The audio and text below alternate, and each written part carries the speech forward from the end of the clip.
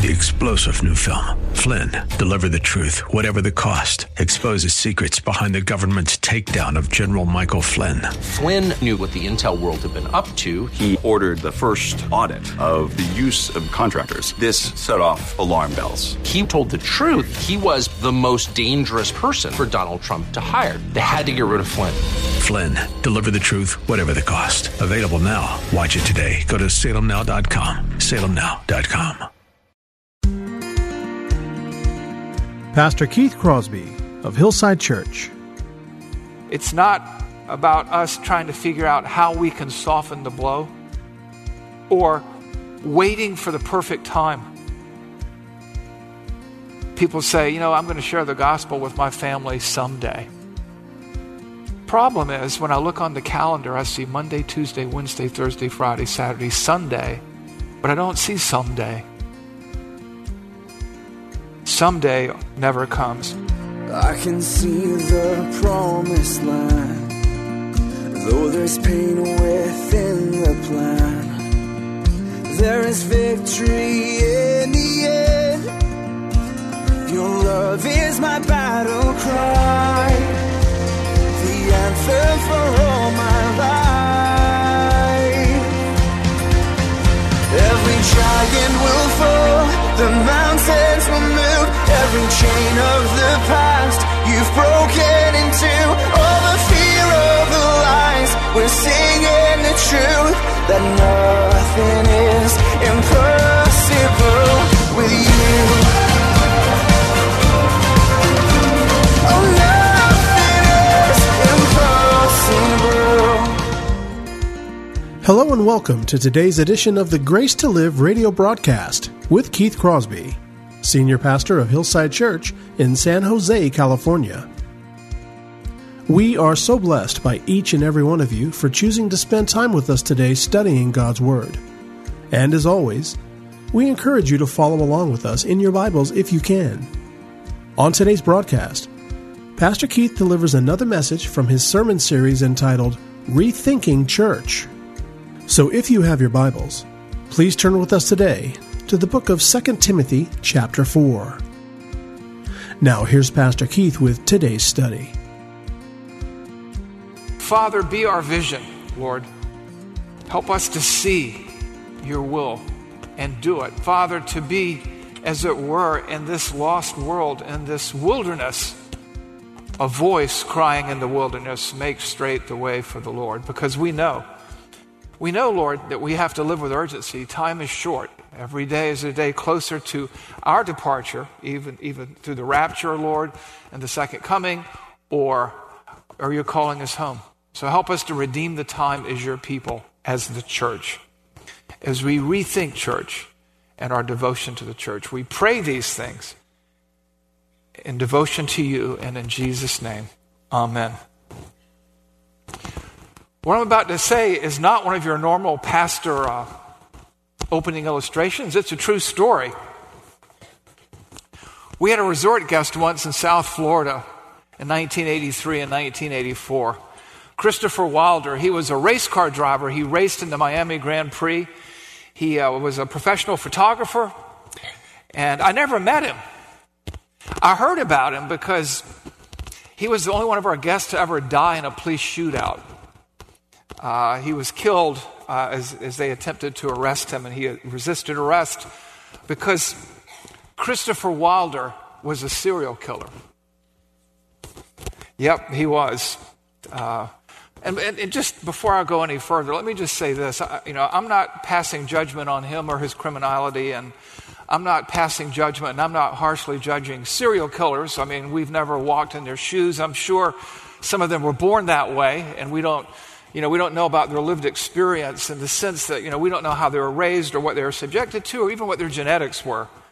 I mean, they're human beings, right? Created in the image and likeness of God. And many of them probably, even him maybe, lacked some of the benefits and privileges that we had growing up in a nice household or something. And so I guess, before we judge them, we should take the log out of our own eye and first and realize and maybe confess that we had advantages that they lacked before we punch down on them and criticize them. So I know what you're thinking. You're thinking, Keith, have you lost your mind? No, I haven't. I'm illustrating a point in our culture. And that is that we live in an era where the church seems to have lost its mind and lost its voice to speak into the culture. The church has largely rendered itself irrelevant and lost her prophetic voice. In my little speech about Christopher Wilder, and that's a true story, by the way, these days, before we address an issue as Christians, we have to spend about a half an hour qualifying everything we're about to say. And I got the idea because Bodie Baucham did this. I was watching a sermon of his, and I didn't know where he's coming from, and I thought he'd lost his mind.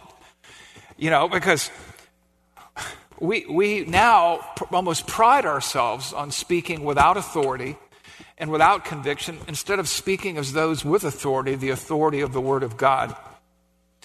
And so, as we rethink church and our devotion to the church, this sermon really was going to come at the end of the series, but I felt moved to place it here. It's a bit out of sequence, but I think it's timely. Because I just look at the age around us and the compromise and the lack of integrity. And when I look at how the church today has almost conformed itself to the culture to the point that it's like the culture and therefore has lost its standing in the culture as something that's different, I realize that no one took it away from us. We gave it away. We forfeited it. How? In part through biblical illiteracy and a lack of emphasis on what the scriptures say. Apparently we've lost confidence in the scriptures and we care more about experience. You hear a lot about lived experience today. I look at it today and the church cares more about Barna surveys than it does the Bible. It has ceded its authority to the culture, and it looks to the culture to learn how it should behave. It's lost its mind, it seems, sometimes. And these days you hear all kinds of things about surveys or scripture, or you hear people talk about being spiritual less than, but they're not righteous. Seeking rather than being saved. We have a greater concern about being nice, forgetting the fact that Jesus is described as being full of grace and truth. And today it's all grace but very little truth. And it's like we've lost Christ's balance. And we can no longer articulate our beliefs. We have this perverted idea of compassion about making people feel supported and loved in their sin in the name of loving the sinner but hating the sin. And so we avoid calling people to repentance because we might hurt their feelings. We avoid telling them they have to hate their sin because we're afraid that we'll injure their esteem, which is often wrapped up in their lifestyle and their identity. But that's part of the Great Commission. We're supposed to go and make disciples. And how did Jesus do that? He said, repent, for the kingdom of heaven is at hand. And the fact is, God does not love all sinners, but he does hate all sin. I mean, think of the Canaanites or Sodom and Gomorrah. And so we have to be very careful that we don't become so broad to be accepted that we lose Christ's acceptance. We don't want to be so broad that we're incapable of speaking the hard truths in a convicting way. Because when truth is spoken plainly in our society, it's labeled as unkind or punching down. We're just so afraid of not being liked. It's almost pathetic. I was watching a social commentator, and he was talking about a trans activist. And he made this comment that even with 50 pounds of makeup and plastic surgery, it doesn't change who he is. He's not a woman. He's a man. And people piled all over him. Why? Because they said he was not saying it very nicely. They said that he was being mean. But the reality is, I think he was being loving because that person needed to hear that. And I wondered as I looked as if he had taken a page out of the emperor's new clothes. Have you ever read that childhood novel? Two swindlers arrive in the capital city of an emperor who spends lavishly on clothing, and posing as weavers, they convince him they're going to make magnificent clothes for him that are invisible to everyone who is stupid. So the emperor hires them, and they set up looms, and they go to work, and there's this succession of officials who go in and check on their progress, even the emperor himself. And each sees empty looms, but they're afraid to say the obvious. And so they pretend to see all these fine clothes being made to avoid being called a fool. And finally, the weavers report that the emperor's suit is finished. They mime dressing him, and he sets off through this glorious procession in the city.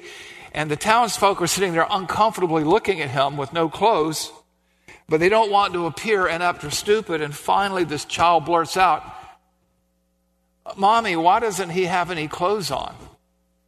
And everybody's uncomfortable. They realize they've been fooled, but the emperor, in his pride and arrogance, walks more proudly on than ever.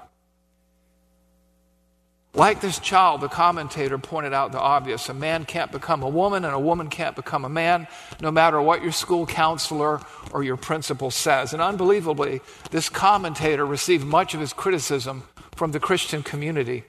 Now, I don't know if he's a Christian or not. I'm not sure. But I know this.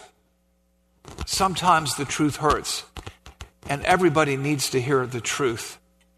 We see examples of this all over Scripture, like Nathan, the prophet, confronting David in his adultery, or Jonah going to Nineveh, or John the Baptist calling the Pharisees brood of vipers, who told you to flee from the wrath to come, or Paul calling out Peter in Antioch publicly. It's recorded in Galatians. Or John, the apostle of love, naming names and criticizing the chief elder of the church at Ephesus, Diotrephes. Paul criticizing Demas, who loved this world more than Christ. And Paul's criticism of Hymenaeus and Alexander. How do we know about these? Because they're given to us as examples from the Scriptures. Then there's Jesus calling the Pharisees and the scribes hypocrites and liars. That's prophecy. We think of prophecy as predicting the future. We don't predict anything. We only declare the Word of God. So God tells us what the future is going to be, and we declare His Word that way in those days. But prophecy also, in the Old Testament and the New, was proclaiming the Word of God to the people, speaking the truth in love from God, even though the truth hurts, calling a nation like Israel to repentance. That is what a prophetic voice is, a voice crying in the wilderness. And so today, I want to talk to you about the church and her prophetic voice, how we can regain that. Today's message is entitled, Regaining the Church's Prophetic Voice, and how it lost it in the first place. I think we've talked about that already. So let's talk about how we regain our prophetic voice. The big idea here is the church's problem today is churches choose niceness over truth, over clarity. And in so doing, they forfeit their prophetic voice. And the church has lost its voice because it wants to be accepted by the culture. And therefore, it accommodates the culture in order to make itself relevant rather than change the culture. So enough complaining, okay? What do we do about this?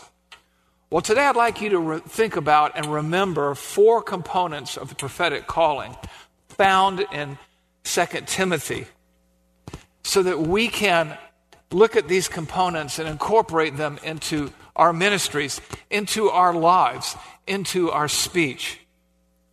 And let me just organize it this way. Remember the gravity of the call, number 1. Remember the call itself, number 2. Remember the necessity of all of it. And remember the mindset required to fulfill the call. Our passage today is 2 Timothy 4, 1 through 5, part of the pastoral epistles, which is about the operation of the church. Contextually, here Paul is passing the baton to Timothy before Paul's execution. And he encourages his timid protege to be bold and to fulfill his own prophetic calling, not to lose sight of his calling and in so doing lose sight of the church's calling. And this is recorded not just for Timothy, but for the people then and there to remember why they were there and how they are to be. And it's recorded for us here and now as well, because there are difficult days ahead in our culture. 2 Timothy 4, 1 through 5. Look for the action words here, the action verbs. Look at what he says. I charge you in the presence of God and of Christ Jesus, who is the judge, who is to judge the living and the dead, and by his appearing and his kingdom. Preach the word. Be ready in season and out of season. Reprove, rebuke, and exhort with complete patience and teaching. Because the time is coming when people will not endure sound teaching, but having itching ears, they will accumulate for themselves teachers to accommodate their own passions, their own itching ears, and will turn away from listening to the truth and wander off into myths. As for you, always be sober-minded, endure suffering, do the work of an evangelist, fulfill your ministry. You can't help but notice a series of commands and prescriptions there for Timothy and for the church, because this is part of the pastoral epistles. And what we're going to do is look at these commands together and examine them and apply them, because this is necessary for the church in America and every church to regain its prophetic call. And the first component here that we want to look at, the first piece, is the gravity of the call. The gravity, the severity, the seriousness, the importance, the necessity of the call. It is a grave call. Where do we see that? Verse 1. I charge you in the presence of God and of Christ Jesus, who is the judge of the living and the dead, and by his appearing in kingdom. There it is. It used to be, in times past, generals, military leaders received commissions with great pomp and circumstance in the presence of their commander-in-chief or their king or their president to remind them of the gravity of their role, of their mission that they perform, and that they perform that mission for an audience of one, the commander-in-chief. And you look at 1 Timothy 4:1, I charge you in the presence of God and of Christ Jesus, who is to judge the living and the dead, and by his appearing in kingdom. A couple of things there. Number one, I charge you in the presence of God and of Christ, not the culture, not men. You're accountable. We're accountable. Timothy was accountable. I'm accountable as a preacher, as a pastor. To God and Christ, not to culture, not anything other than God. And the elders are accountable in the same way here, to also hold me accountable. And you're accountable. I charge you in the presence of Jesus Christ. Who is he? The one who died for our sin. He died for our sin, not our feelings, not our self-esteem, not our comfort, not our pleasure. He died to reconcile us as those heading to hell, to reconcile us to God. And this charge, the gravity of this charge cannot be overstated, because in this passage, he is to judge the living and the dead. And then, don't miss this, and by his appearing in his kingdom, he's coming back. He's coming back at a time that maybe we don't expect or know. And he's going to judge the living and the dead. By his appearing, time is running out, and our charge, our commission, our command is grave. Here it's the call of an apostle in the presence of God to a pastor who's replacing him. Paul is going to die. He's going to be beheaded. We know that. It is a call. It is a commission. It is a charge to a church, these epistles were read out loud to the congregation. It's a reminder that there is, in terms of gravity of this call, no higher authority, no higher governing authority in the universe. And I think also an allusion to the fact that many of us will die before the rapture or the second coming. We get old, we get sick, we die. But in this season of life that we're in, we have this calling, this prophetic calling that we live out, that we speak in our homes, to our children, to our spouses, to our neighbors. It is a serious call, a grave calling. A call from God commissioning us, commissioning Timothy. He commissioned Paul. A call from the king, the commander-in-chief, the sovereign of the universe. So what do you do with that? What do you do with that call? Here's 3 simple suggestions for application. Number 1, remember the call itself and the one who gave it, who he is and what he's done for you. He's given you eternal life. He's given you his son. He's put his spirit in you to enable you to do things in him that you could not do on your own. And remember the call. It's not for you to disobey it. Number 2, remember the call and remember who called you and what you cost him. His one and only son. Separated for a season, for an instant. Oh God, why hast thou forsaken me on the cross because of your sin? So obligate yourself to be faithful to this grave and this serious and glorious call. And number 3, honor your commission. Remember the call. Honor your commission. No church, no Christian has any right to play cultural Judas. That's the gravity of this call. Which brings us to our second component. Number 2, always remember the call itself. The call itself. Preach the word.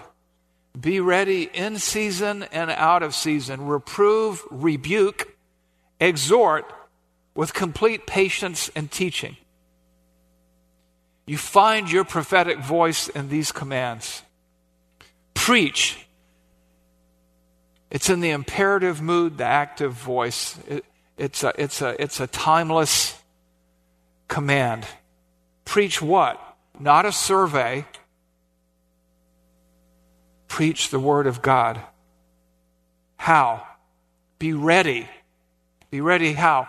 Regardless of the timing, in season and out of season. Regardless of the cost, regardless of the receptivity of the crowd, regardless of the willingness of those to listen, regardless of whether or not you feel up to the task. I think of Isaiah's commission. You know, he sees the Lord high in glory, right? Holy, holy, holy is the Lord God Almighty. And then he hears the Lord say, who will we send? And he says, send me. And he goes, I will send you. I'm going to send you to a people who will not listen to you. And you will proclaim my word.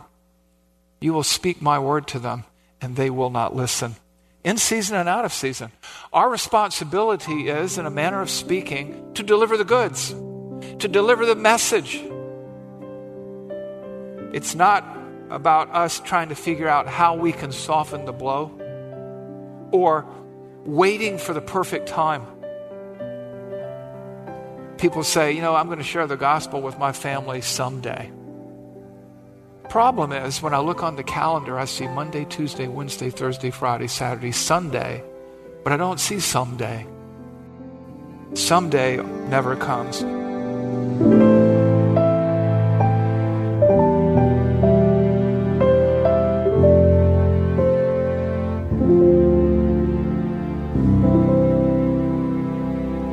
Pastor Keith Crosby on today's edition of Grace to Live.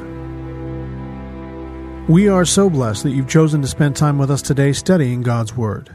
And if you'd like more information on Pastor Keith or Hillside Church, here's how you can connect with us. Our mailing address is 545 Hillsdale Avenue in San Jose, California, 95136. The church office telephone line is area code 408-269-4782. And you can connect with us on our website, which is gracetoliveradio.org. There you can check out archived messages of past sermons and also listen to Pastor Keith's weekly blog. And please remember that the Grace to Live radio program is a listener-supported ministry outreach of Hillside Church if you'd like to partner with us financially. Again, all of these things are available to you on our website, gracetoliveradio.org. Also, I'd like to remind you that Pastor Keith and the staff here at Hillside always look forward to hearing from you. So if you'd like to drop us a note, you can email us here at keith@hillside.org. Well, we hope that you'll join us again next time for Grace to Live. But until then, I'm your host, Kevin Reeves, and on behalf of Pastor Keith and everyone here at Hillside Church, it is our prayer that the Lord will richly bless you. And thanks for listening. Every giant will fall, the mountains will move, every chain of the past you've broken into. All the fear, all the lies, we're seeing the truth, that nothing is impossible with you. Oh, nothing is impossible.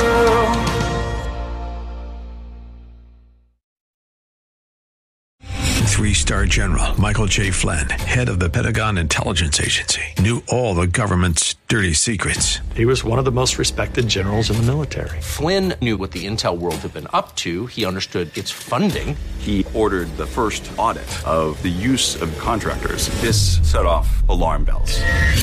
The explosive new documentary, Flynn, Deliver the Truth, Whatever the Cost, uncovers the facts behind this scandal. Flynn told the truth. He was the most dangerous person for Donald Trump to hire. I find out the worst enemy that I'm going to face in my life is right here in America. They took my assessment and they wanted me to change it. And I was like, I'm not changing it. They had to get rid of Flynn. With in-depth interviews, archival footage, and never-before-seen personal records of the man behind the headlines. I just felt like I was drowning. Flynn, Deliver the Truth, Whatever the Cost. Available now. Watch it today. Go to salemnow.com. salemnow.com.